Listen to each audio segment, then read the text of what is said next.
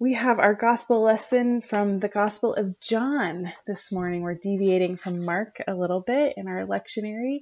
So hear these words of John 2, verses 13 through 25. I'm reading from the New Revised Standard Version. The Passover of the Jews was near, and Jesus went up to Jerusalem. In the temple he found people selling cattle, sheep, and doves, and the money changers seated at their tables. Making a whip of cords, he drove all of them out of the temple, both the sheep and the cattle. He also poured out the coins of the money changers and overturned their tables.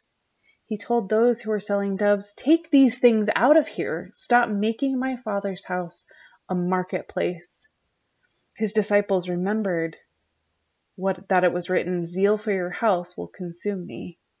The Jews then said to him, "What sign can you show us for doing this?" Jesus answered them, "Destroy the temple, and in 3 days I will raise it up." The Jews then said, "This temple has been under construction for 46 years, and you will raise it up in 3 days?" But he was speaking of the temple of his body. After he was raised from the dead, his disciples remembered that he had said this, and they believed the scripture and the word that Jesus had spoken.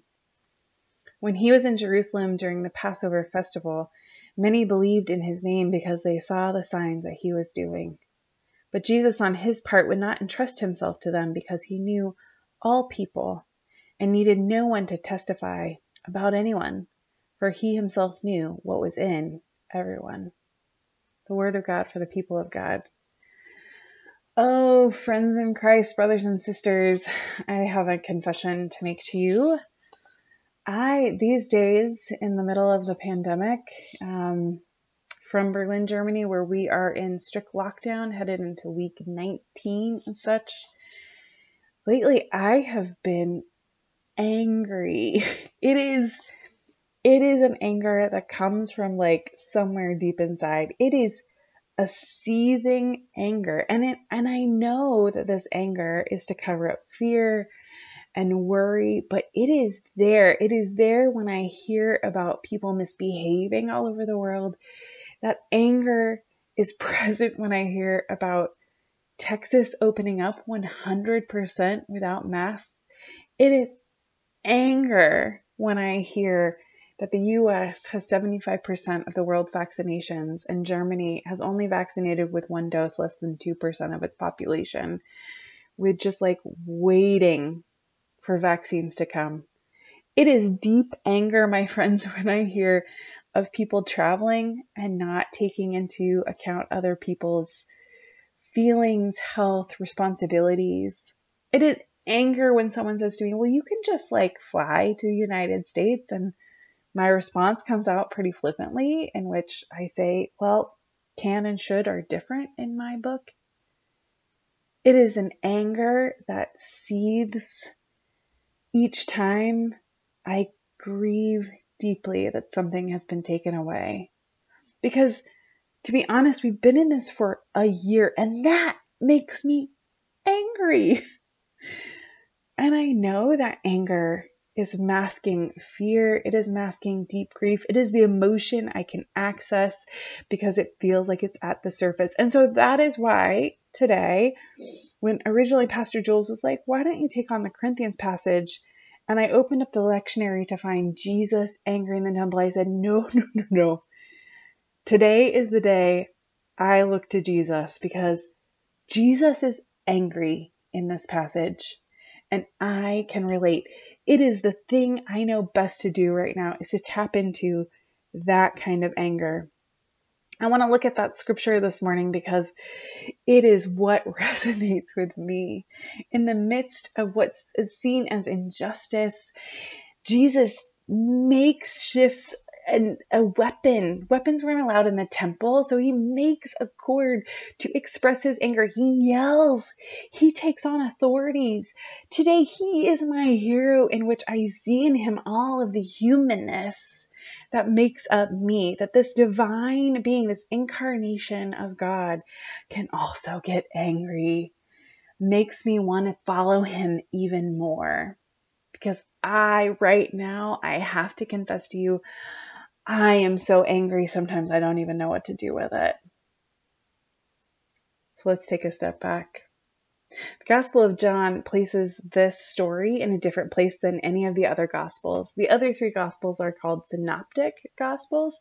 John does things a little bit differently and is written quite a bit later than Matthew, Mark, or Luke.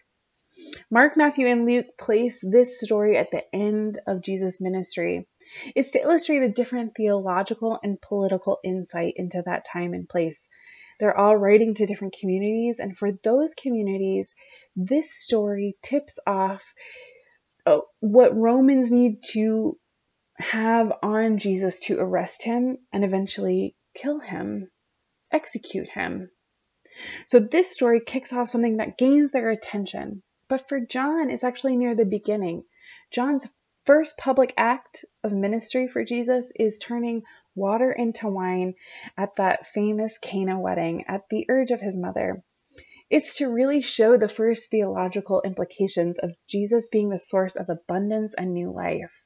His first public act of ministry is a celebration. It's a party. It's something that gives goodness and abundance to his followers and tips them off to something that Jesus might be. And along the way, this is Jesus' continued narrative, that he is life, that he is bread, that he is goodness, that he is Christ, that he is abundance in our world.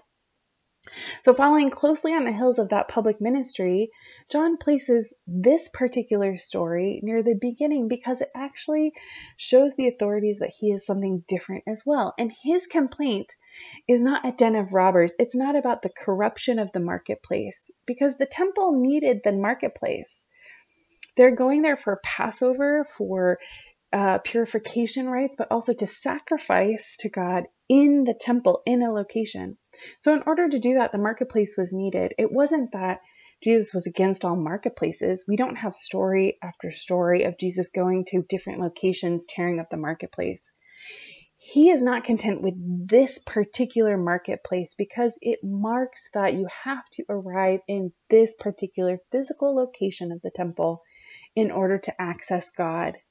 And that sets off Jesus' anger. It's the fact that he's setting up new systems, whole new ways of accessing God, that his anger allows him to enter into. So instead of tearing up the marketplace and calling them a den of robbers, he says, no, this is no longer what you need to access God. It highlights for us that this community needed a way to access God that wasn't a physical location.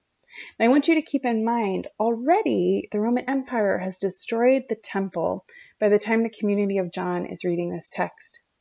So in order for the community of John to highlight that Jesus is the full embodiment of God, they have to set up a way to take away the notion that a physical location is necessary for God to be accessed. And in fact, Jesus says, destroy this temple and I will raise it up in 3 days. And as if we didn't get the implications, the writer of John helps us out and says, by the way, the temple's his body. Psst, by the way, this is not what he means when he means a physical location. Instead, Jesus is taking away the access for a physical location and placing it in the embodiment of Jesus Christ. In the indwelling of Jesus becomes the location of God, which means a whole bunch of implications about what that means for how we access God.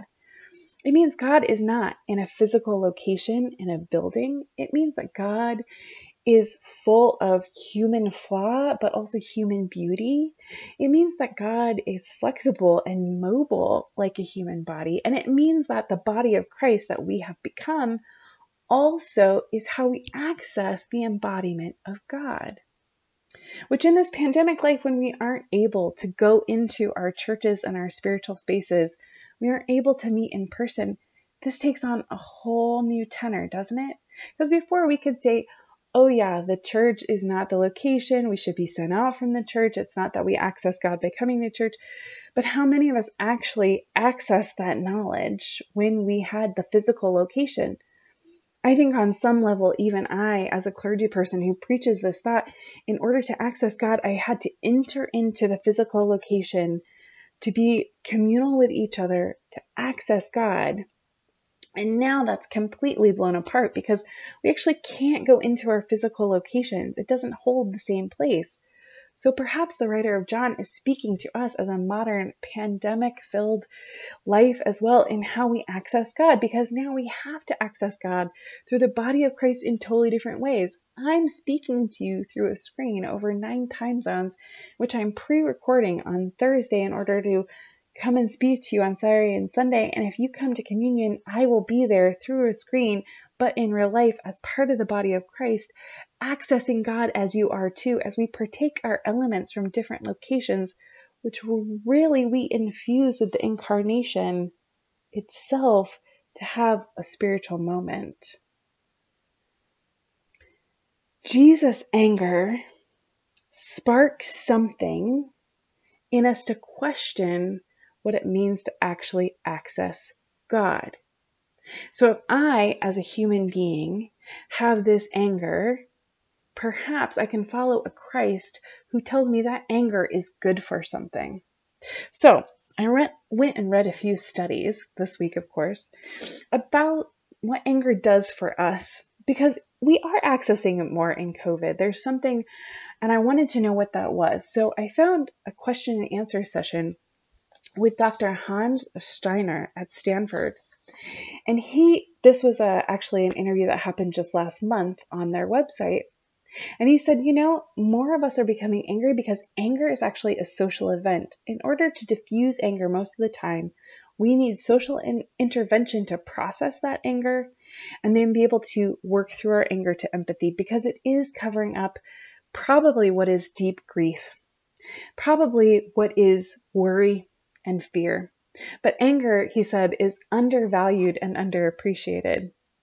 He said that COVID enhances anger because we don't have the same social innovation to resolve. So we must instead work towards, he actually outlines a practice and discipline of working towards compassion and empathy, and continuously remind ourselves that we're all in this together to work through and inspire rather than continue the anger. We actually need one another in order to work through our own anger and emotion.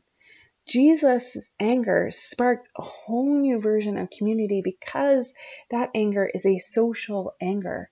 And when we are devoid of that social interaction, we have less tools to work through. But empathy is the healer for our anger, Dr. Steiner says, after understanding its use and adaptive nature, because anger is useful. It actually fuels us. There's something in our belly where anger fuels us into action. The American Psychological Association wrote a whole article about this, as anger being part of our biological history. It's actually built into us. So when Jesus is angry, it's connecting to our biological history with that human being. It's part of our fight or flight responses.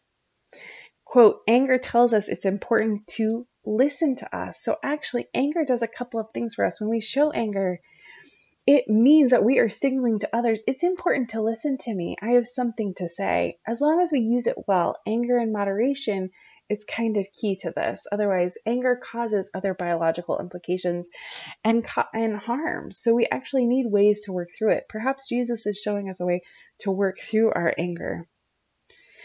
Anger allows us a perspective, the APA tells us. It actually allows us to see the outcomes of change. And BBC.com, another study I wrote in July of 2020, so recently, outlines how a burst of anger can actually spark our creativity. So instead of running away from anger, perhaps we lean into the anger that we're feeling on a social level, because it allows us to be more creative about how we access God. We've become extremely creative using Zoom time, using ways to reach out to one another, using YouTube and connections that perhaps we hadn't used before.